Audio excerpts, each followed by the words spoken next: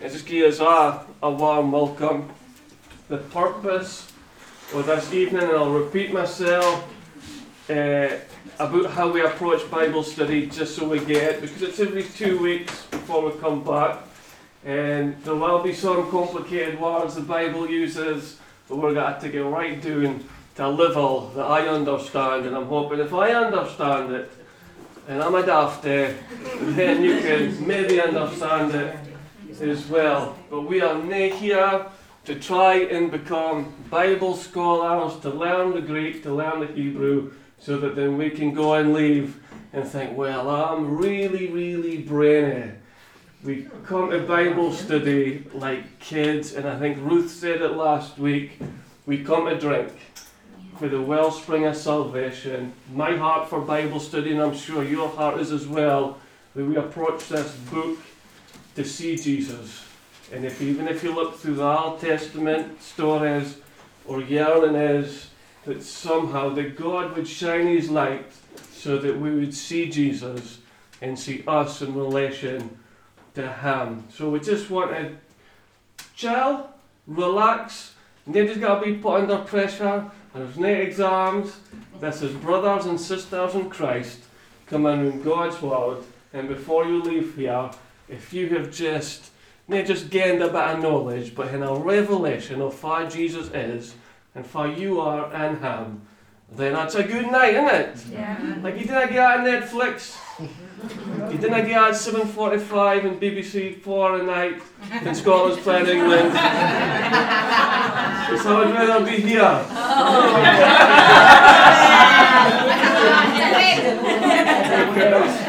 God, Jesus is my Lord. So, okay. Right, we'll pray.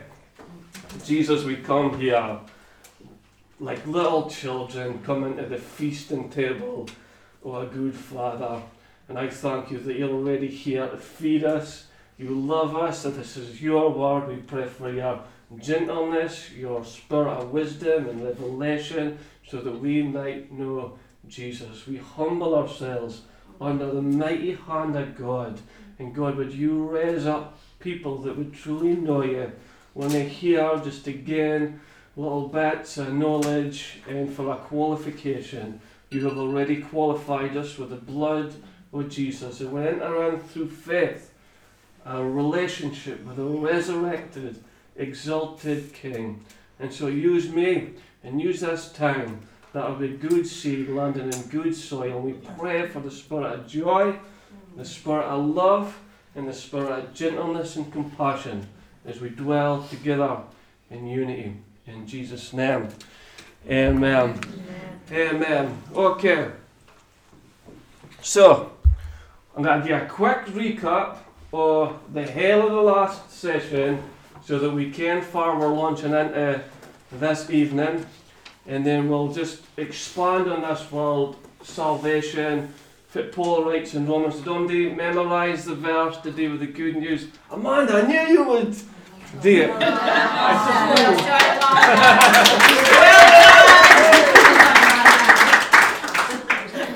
You care if I'm going to say it next, don't you? Go for it. Okay. The good news is about his son. In his earthly life, he was born into King David's family line. He was shown to be the Son of God when he was raised from the dead by the power of the Holy Spirit. He is Jesus Christ. He is Jesus Christ our Lord.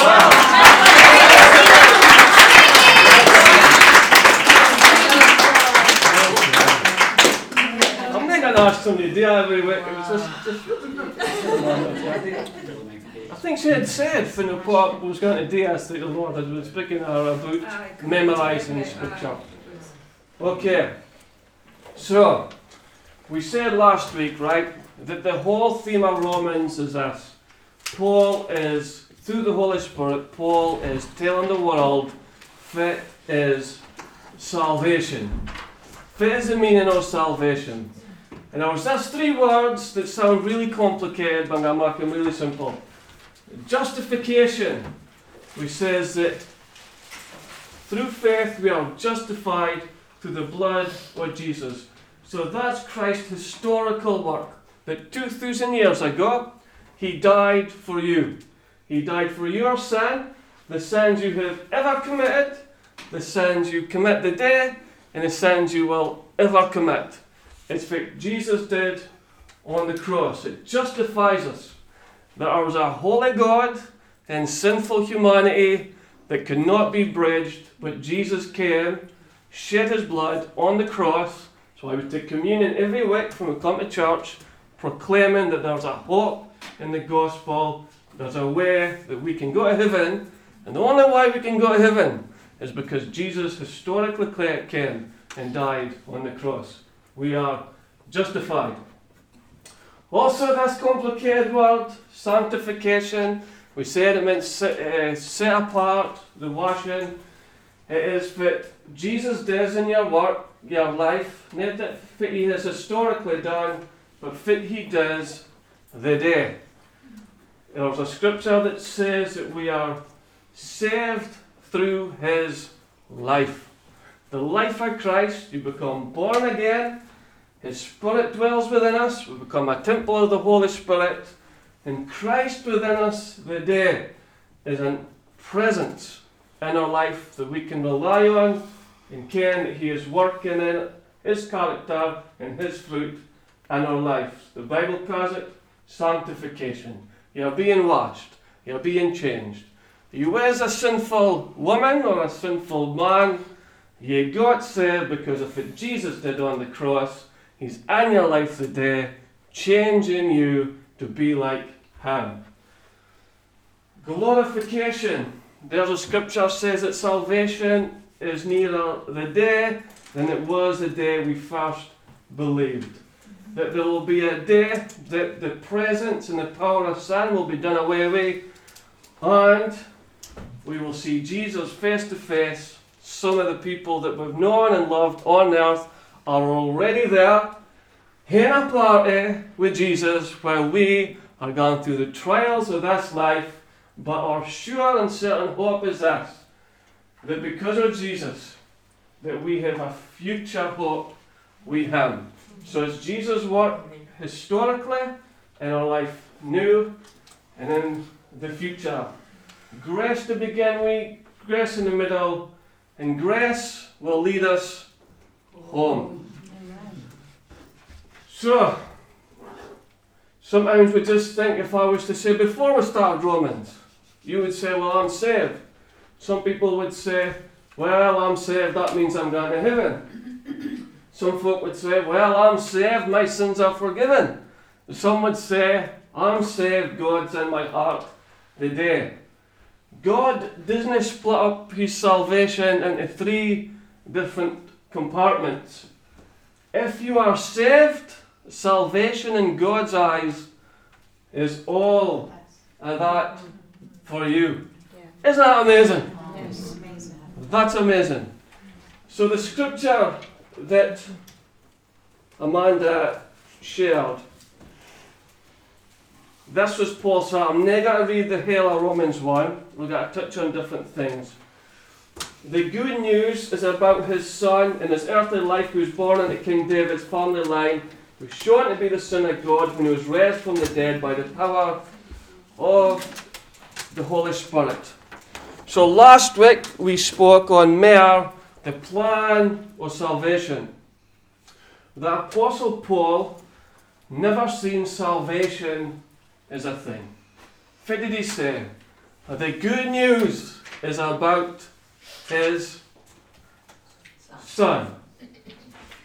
He never said the good news is about this plan of salvation that I want to tell you about. He brought back for Paul it was this. The good news is not about a plan of salvation, it's about the person of the Son. This is Jesus Christ.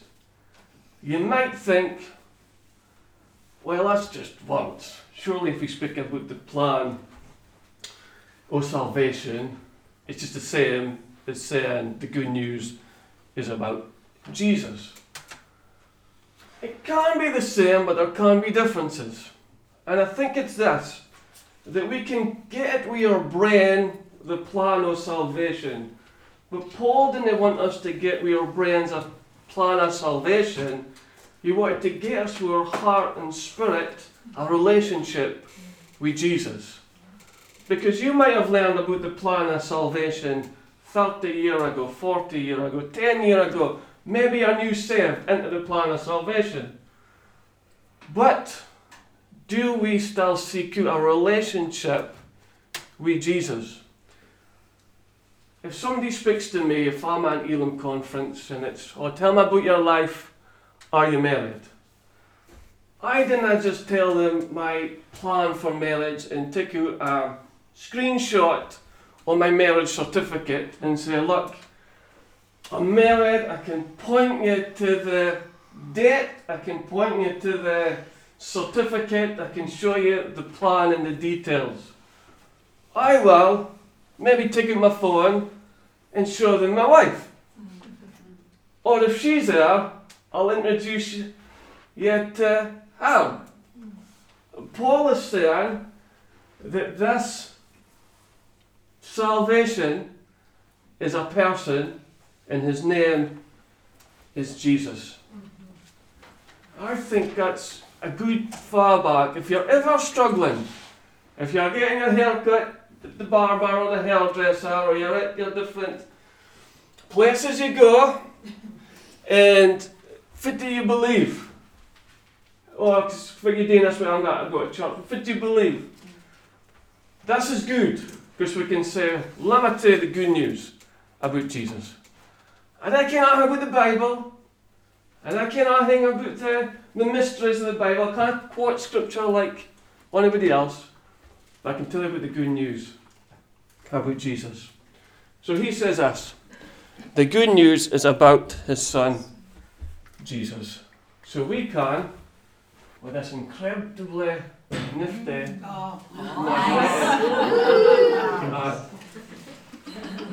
thank you for your tithes and offerings. Just go extreme, right? So he never presented, although last week we said, look, this is the plan of salvation, this is what Romans is about.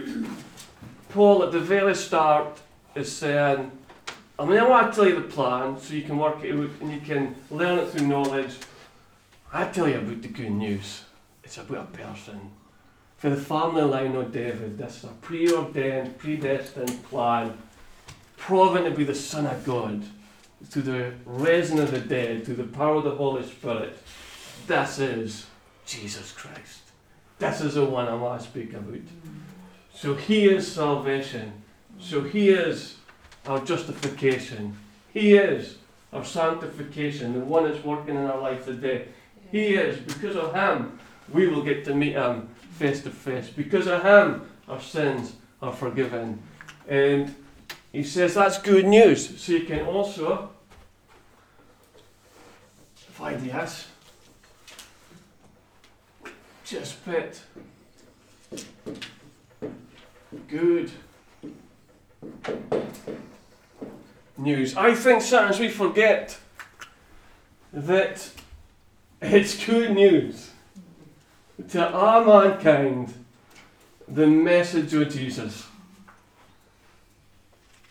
And so Paul is saying from the very start, I've got good news to share, it's about Jesus. So it's good news about your history. But you might say, I've got a bad history. I was a wreck. I was a mess. I was a sinner. I was lost. I was bitter. I was twisted. I was an abuser. But Jesus has got good news to say about your bad news. He's got only ever good news. The gospel is never less than good news. So in terms of your history, God's got good news to share. And you might say, but Kevin, nobody kens us, but you still there. I just went mental. I went in a rage or I went bang at it, I did something I deeply regret. That's bad news. But the gospel is good news. And the message of Jesus that if ever you did yesterday, God's got something good to say about it. That you are forgiven, that you can be cleansed, that His mercy never fails, that His grace is sufficient. There's nothing you can do or say that will leap you from the place of absolute security in His hands to a place of complete lostness, where there's never a lie back. It's good news for your history. And if that wasn't the case, I wouldn't be here, most of you wouldn't be either. And it's good news about your present condition. You've got Jesus in your life. I presume, and that since you've came to the Bible study, that this isn't the Alpha course, that you might think, well, I was forgiven, I get that. But think about this. You have the indwelling presence of Christ. That's now my promise to you. That is biblically sound, repeated time and time again in the new covenant. You have within you the hope of glory, Jesus Christ. You can rely on His peace, His wisdom. You'll never a moment that you didn't hear. I'm not saying every second or every day or every moment you experience the peace, but you have got to know that God's got something good to say about you now. There is good news now that Christ is in my life. I'm lacking a lot of things in life. I would like a fancier car. I would like a bigger house. I'd like a better behaved dog. I have a lot of luck. But when you think that you have Christ in your life now, you cannot tell me that's not good news and enough for you. What more could God give you? A big car will not solve your problems, more money in the bank might solve some of your problems, I'm not going to lie. But what more do you need really than the riches of the glory of Christ with you now? You might feel like a failure of a dad, a failure of a mom, a failure of a son, a failure of a daughter. You're not meet up to the mark. Things are not going great at work. But hey, you have Jesus. That's right. You have Jesus now within you. God's very, very best. He's ultimate. All the riches, all the wisdom of heaven is found in Christ. You are His and He is yours. It's good news for the day. And the last good news that we're all waiting for. As I've said last week, one of us has experienced it and came back to tell us exactly how it looked. And the Apostle Paul, as we go on in Romans, he says, I went in the third heaven and didn't care if he was dead or alive, and he's seen things so magnificent and so awesome that he dare not even speak or even try to describe the glory and the majesty of heaven. With unveiled eyes we will behold King Jesus. And then there'll be creatures we've never seen before, colours we've never seen before, fruit we've never tasted before, animals we've never tried to train before. And that'll be it. And that's good news. That you're going to heaven. Because the other option, a lost eternity, well, that's bad news. But God, over your life and for anybody that would believe, He's got no one thing of bad news to say about your future. You're not going to a lost eternity. You're not going to a place of pain and suffering, for Jesus isn't it. A place of hatred, darkness, for the worm never dies. But good news. Grace will take us home. So that should cheer us up. In the gospel, I think when it comes to this specifically, we can miss that the good news is actually Christ with us. We can think in terms of healing. Again, people have been healed here of sicknesses or disease. And it's great news when somebody gets delivered from sickness. But I would say greater than that is hearing Christ with you when you get bad news. Because doctors can give people medication that can prolong life, but I would rather hear Jesus on a bad day than live a day getting the good news for the doctor, but be with Jesus. And I think that's a miracle that the church has got to really appreciate. I believe in signs and wonders and miracles, the power of deliverance and healing, and I've experienced it and seen it. Yet I've also been at the graveside. I've also had the funerals of people that I thought, should I go to fairly longer? And then you realise the greatest miracle is in Jesus through every moment of every day. Okay, so that's high and lofty. That's available to us. I'm going to ask Isabel just in a second. I've got to pick somebody close to the here for the sake of the podcast, for the sake of the people that couldn't make it. Because if all this is available, how do we get it? How do we receive it? There's this Jesus that can do this in our life, that's full salvation, it's good news. I want it. How do I enter into a full experience of salvation? Isabel, if you read verse 16 of chapter 1. And 17. Verse 16 and 17. Just For I am not ashamed of this good news about Christ. It is the power of God at work, saving everyone who believes. Change one thing in your routine.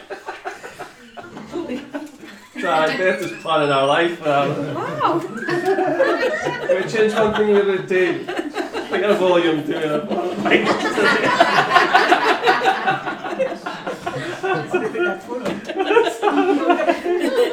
That's okay. That's okay. I'll just start again.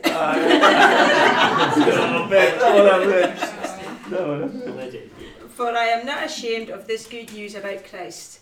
It is the power of God at work, saving everyone who believes, the Jew first and also the Gentile. This good news tells us how God makes us right in his sight. This is accomplished from start to finish by faith. As the scriptures say, it is through faith that a righteous person has life. As the scriptures say, I think Romans has the largest percentage of verses pertaining to the Old Covenant. He tells us time and time again, he takes scriptures, I think it's about 60 times, he will use the Old Testament. Some people think the gospel is wrapped up in the New Testament, and that's why we should concentrate on the Old Testament, just put that to one side, not really that relevant. That's not what Paul's saying. The gospel is from Genesis to Revelation. So you get shadows and pictures in the Old Covenant, it's confirmed and made reality in the New Covenant. It's amazing. I love reading the Old Testament, and then I get a revelation of Jesus and who he is and how I respond in my life. And you see Abraham walking up that mountain, I want to sacrifice his son Isaac through faith. What do you see? Abraham, a dad, want to sacrifice a son. You see Jesus is a great provider of salvation. So it's just worth mentioning stuff like that for Bible study. Then I knock off the Old Testament because I need to get the life of Jesus, and he's only contained between Matthew and Revelations. No, he is the Word of God, became flesh, and he's constantly revealed through his Word. Okay, so if this is what God sees as complete salvation, I want it. I want to step into the knowledge of what it is, but I want to experience salvation. So Paul writes, this good news tells us how God makes us right in his sight. This is accomplished from start to finish. Paul is very clear from here to here, and everything in between. Faith. Faith. It is accomplished from start to finish. Your whole salvation, the whole package, everything pertaining to this faith. Faith in Jesus.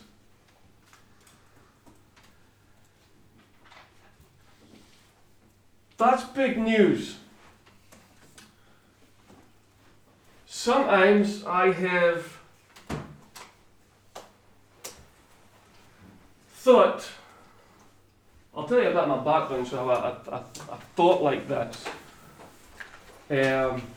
Many years came my story, went to Teen Challenge. Teen Challenge, place I got saved. The Teen Challenge is a very regimental program, am I right, Sarah? Yes. You have to be in Tabat residence, you didn't get a long line. It was, I think it was 7:15, I had to get up, or maybe 7 o'clock, feet on the flare by the time the staff member came round. Then you had to get up, the first thing you did, dust. Aye. And then hoover your bedroom every single morning. Then you'd get a room check and the staff member would come in and go like this along your bed, your window, your skirting boards, and if there was dust, you got a white ticket. They would sign that your bedroom wasn't up to scratch. It would go to your personal advisor. When you went that week, he would have a white ticket. You've been bad. Mama, you've been bad. You were on pot scrubs for that. The whole basis of the Teen Challenge program was a discipleship scenario of loving Jesus and getting extremely good habits into your system. So it's like this, you're extremely bad, then we try and make you extremely good. Hopefully when you leave, you're somewhere in the middle. It's to do with discipline. You had to be at a certain place at a certain time. It's as you do good, you'll get through the program, you'll get treats. You be bad, we'll withdraw the treats, which happened on more than one occasion.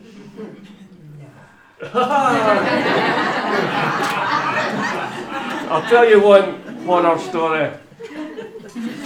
So I was due to go home for the weekend. I phoned my dad, it was all planned. And then we'd 8-hour journey down to Wales for a Teen Challenge graduation. And you're not allowed to listen to non-Christian music on the programme. I was on phase 3. This guy that was further along in he was phase 4, so he got a cassette player, Fat Man's cassette. I had a cassette player in the back of the minibus. He was listening to Guns N' Roses, Sweet Child of Mine. And he should have been listening to Nuns and Moses and something holy. So he says to me, an 8-hour journey, Kevin, do you fancy a listen? Cheers, Barry. And I'll listen to it. Of course! Somebody else seen me be the villain. And Kevin's on phase 3. He shouldn't be listening to a cassette player. So before I came in, when we got back for the graduation, Jeff Allen, he was a fiery character. My office. I thought, fit? My office? Aye, so he was a boss, he was a manager. Great guy, but had his failings as well. So, into his office. And was you listening to secular music in the way down the graduation? Yes, I was, Jay. He says, well, there was another guy in the minibus that got convicted on your behalf. They could not sleep at night because of your sin in the camp. I'm dramatising things, I believe. It's not fitting. But he got convicted in my behalf. And he says, Kevin, you're supposed to be a man of conviction. I would have preferred if you came and said, I was like, okay, it's all right, blah, blah, blah. For that, you've lost your weekend, Ken, it wouldn't be like that news fella, would it? No. Well, it's still driving to the train station. Buy a donut on the way. Anyway, 2-3 days before I got home, I'd booked a train for Berwick to Aberdeen, and I phoned my dad. Oh, no. For he's near there on the Kel conviction thing, and said, Dad, I'm sorry, I'm not coming home this weekend. What have you done? What have you done? I'm sure it was something big. Have you went out? What have you done? Listen, they comes and goes and that's the basis of the HALE programme. And I think because of that, that's how I see my Heavenly Father. I'm not dissing the Teen Challenge programme. I'm here as a fruit of that. And if Jay decided to do, maybe it did something within me that I just needed to be humble and learn how to deal with discipline, right? So I have the attitude of, I can see saved through faith, of course, historical, but when it comes to the sanctification work and Jesus working his life in me, I have sometimes, I've got to say, and it causes my restlessness to think that me getting better and being more like Jesus is about me. It's about my effort, about for half the day. And if I didn't do it, I think, he's not going to be pleased with me. And fasting becomes hunger strike to try and twist his arm a day, having to do something that he's not really wanting to do. And I've taken my eyes off of Christ being the one that works his life in me to it being me. So I've got to do it. I've got to be more like Jesus. I've got to work a suit that it's got to be my effort. And I tell you, I fail every time. And it makes me feel really restless. And it makes me feel really hopeless. And that's why I'm maybe majoring on the good news that we receive through faith.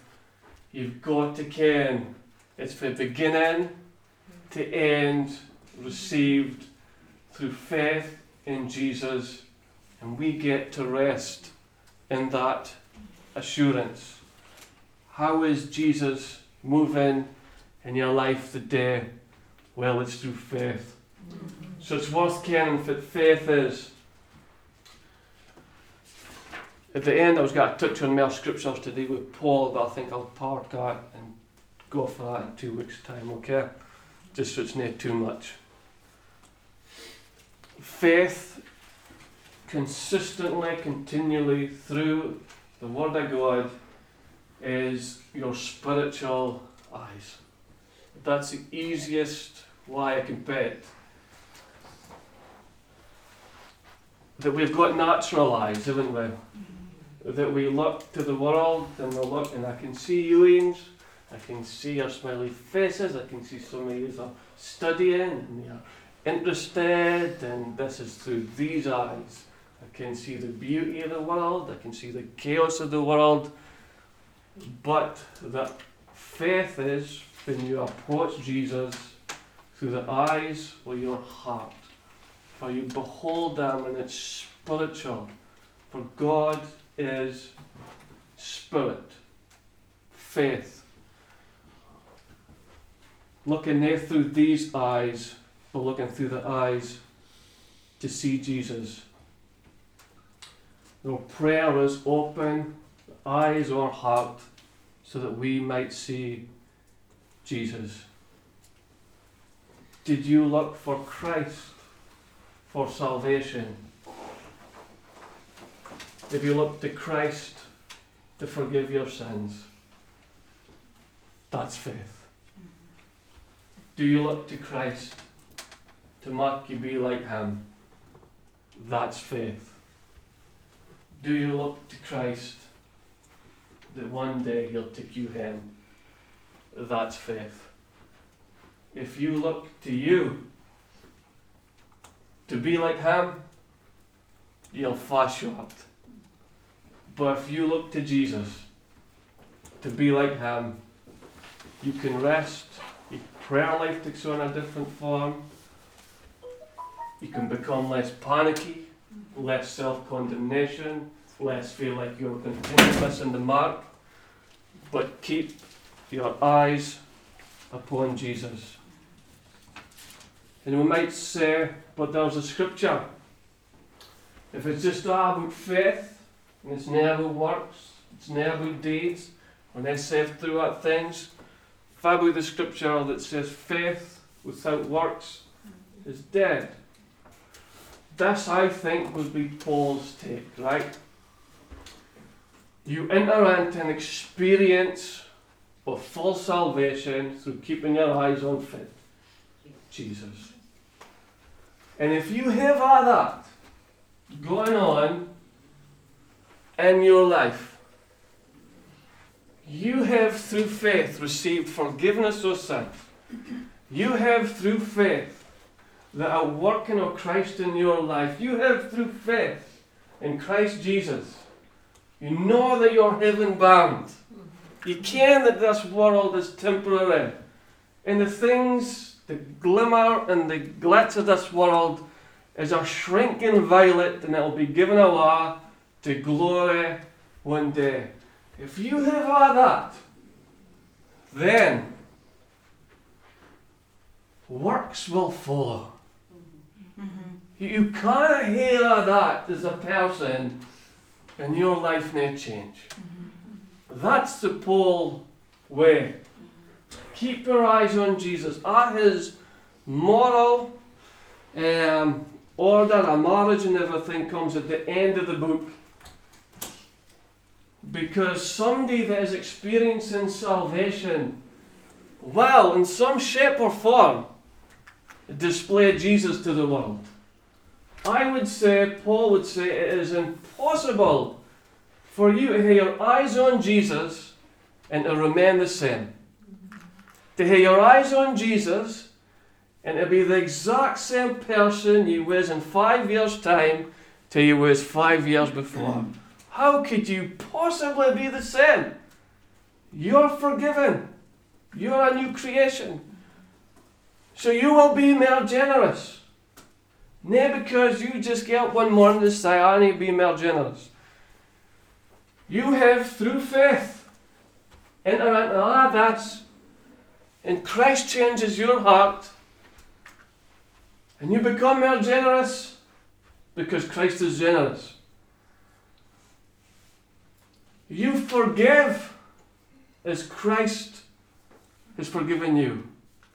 Hopefully, if you've been saved 5 years, 10 years, 20 years, you're more a forgiven person today than you was when you got saved. Is that because you've tried harder to forgive and you've been through the meditations and you've hummed and hayed and you've done you've read the books, you've read the how-tos? Is that how you become more forgiven? Paul would say no.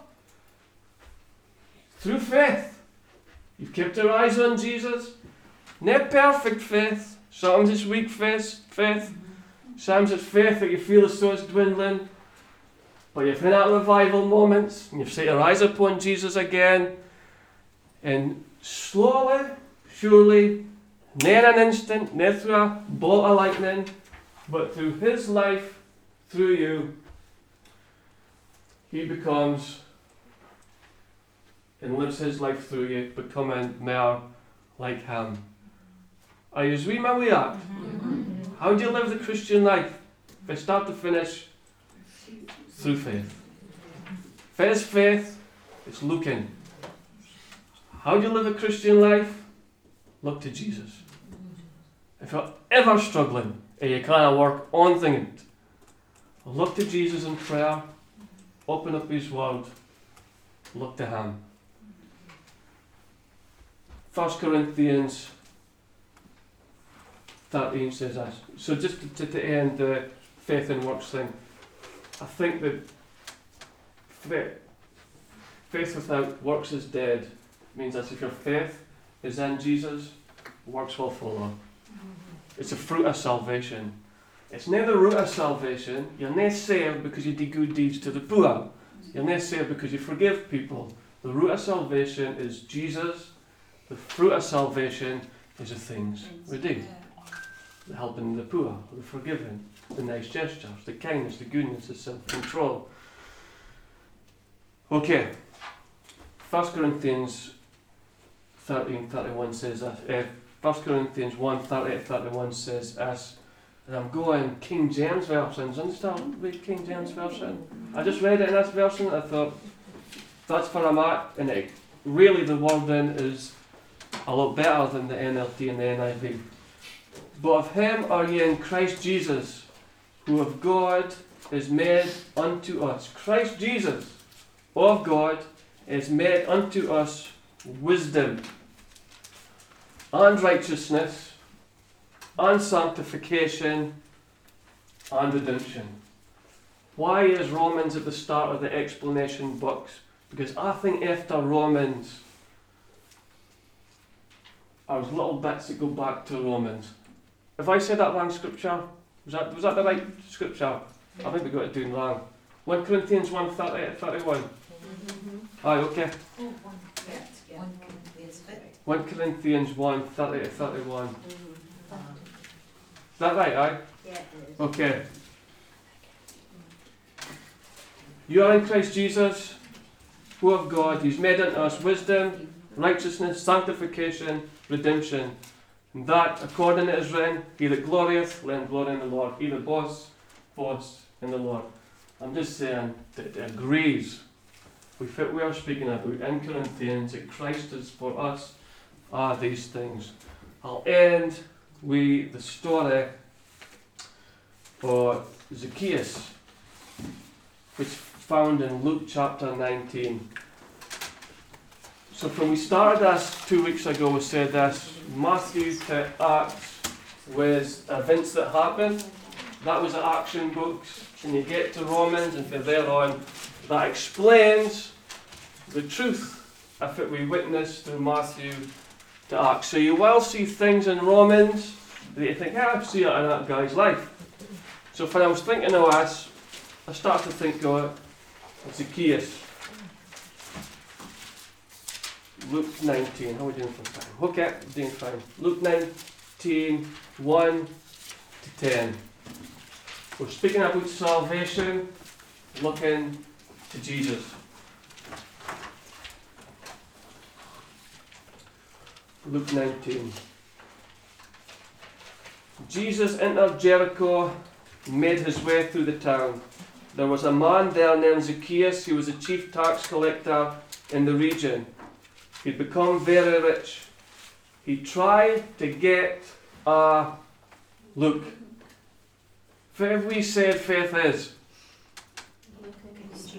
Looking at Jesus. This guy is trying to get a look at Jesus. He's on a faith journey, but he was too short to see over the crowd. So he ran ahead and climbed a sycamore fig tree beside the road, for Jesus was going to pass that way. Sometimes in this faith journey, you've just a deep you've got to do to get a glimpse of Jesus. You've got to study the Old Testament. You've got to study the New Testament to get a glimpse of Jesus. You learn fellowship together. And each one, when we come together in Bible study and prayer, Sunday services, what we're looking for, a glimpse of Jesus. Sometimes it's easy, and sometimes it's like we're drinking at the wellsprings of life, Jesus himself. Sometimes it's more a Zacchaeus journey, or I'm just going to have to keep on going here, keep on being eager. Just, didn't I give up? Didn't I give up coming along? Didn't I give up keeping your eyes on Jesus? We are failed, we are far short, you just got to keep on going. So he ran ahead and climbed a sycamore fig tree beside the road, for Jesus was going to pass that way. When Jesus came by, he looked up at Zacchaeus and called him by name. Zacchaeus, he said, quick, come down, I must be a guest in your home today. Zacchaeus quickly climbed down and took Jesus to his house in great excitement and joy. The people were displeased. He has gone to the guest of a notorious sinner. This guy doesn't look saved. He's notorious. Meanwhile, Zacchaeus stood before the Lord and says, I will give half my wealth to the poor. Lord, and if I have cheated people on their taxes, I will give them back 4 times as much.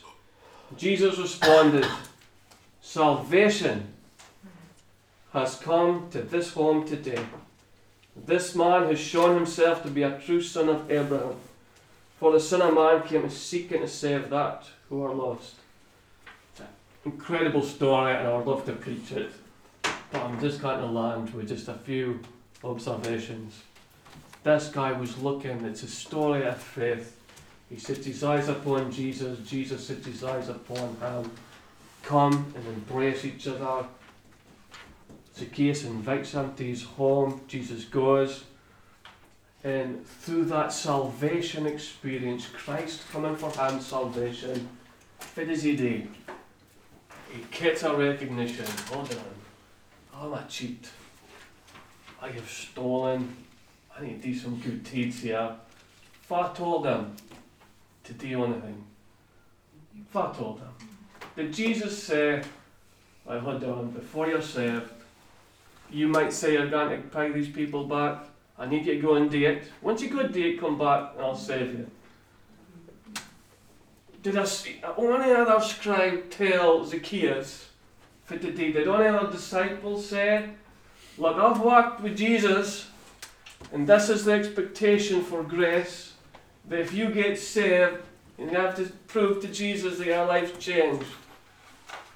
Zacchaeus simply encountered salvation in Jesus through looking and embracing him, and it was so real.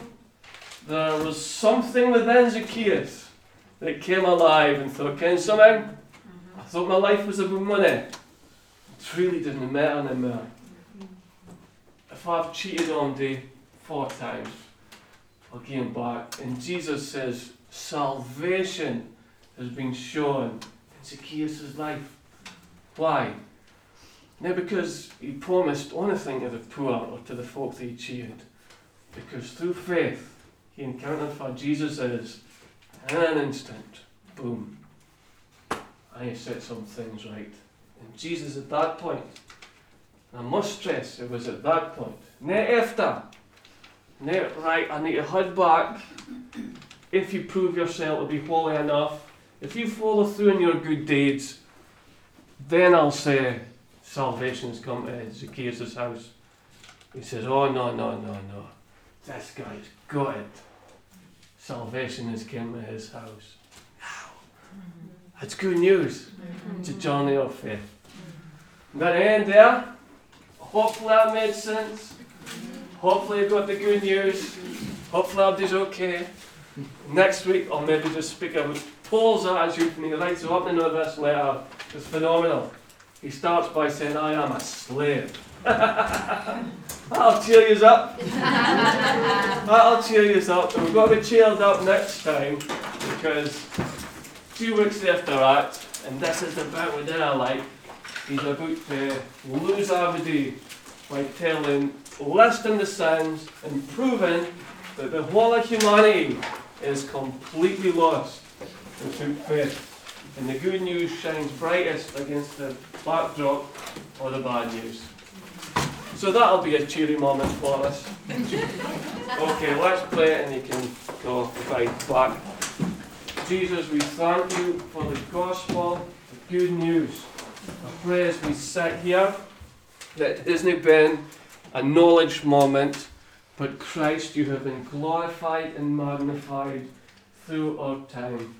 And God, would you take to remembrance at that points that we're feeling like we're failing, we're feeling like we're lost, we're feeling like we might be going to a bad place, that at that moment you would reassure us with the good news.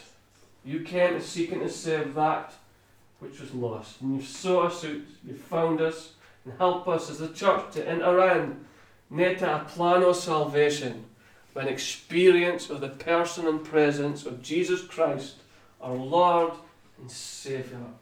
We love you, Jesus. We set our eyes upon you. We set our eyes upon you. As we set our eyes upon you, Jesus, the cares, the worries of the world just dwindle away, because you're so good, so strong, you're so majestic. Your love is so awesome in our lives. Far else would we rather be than in your presence. In Jesus' name we pray. Amen. Amen.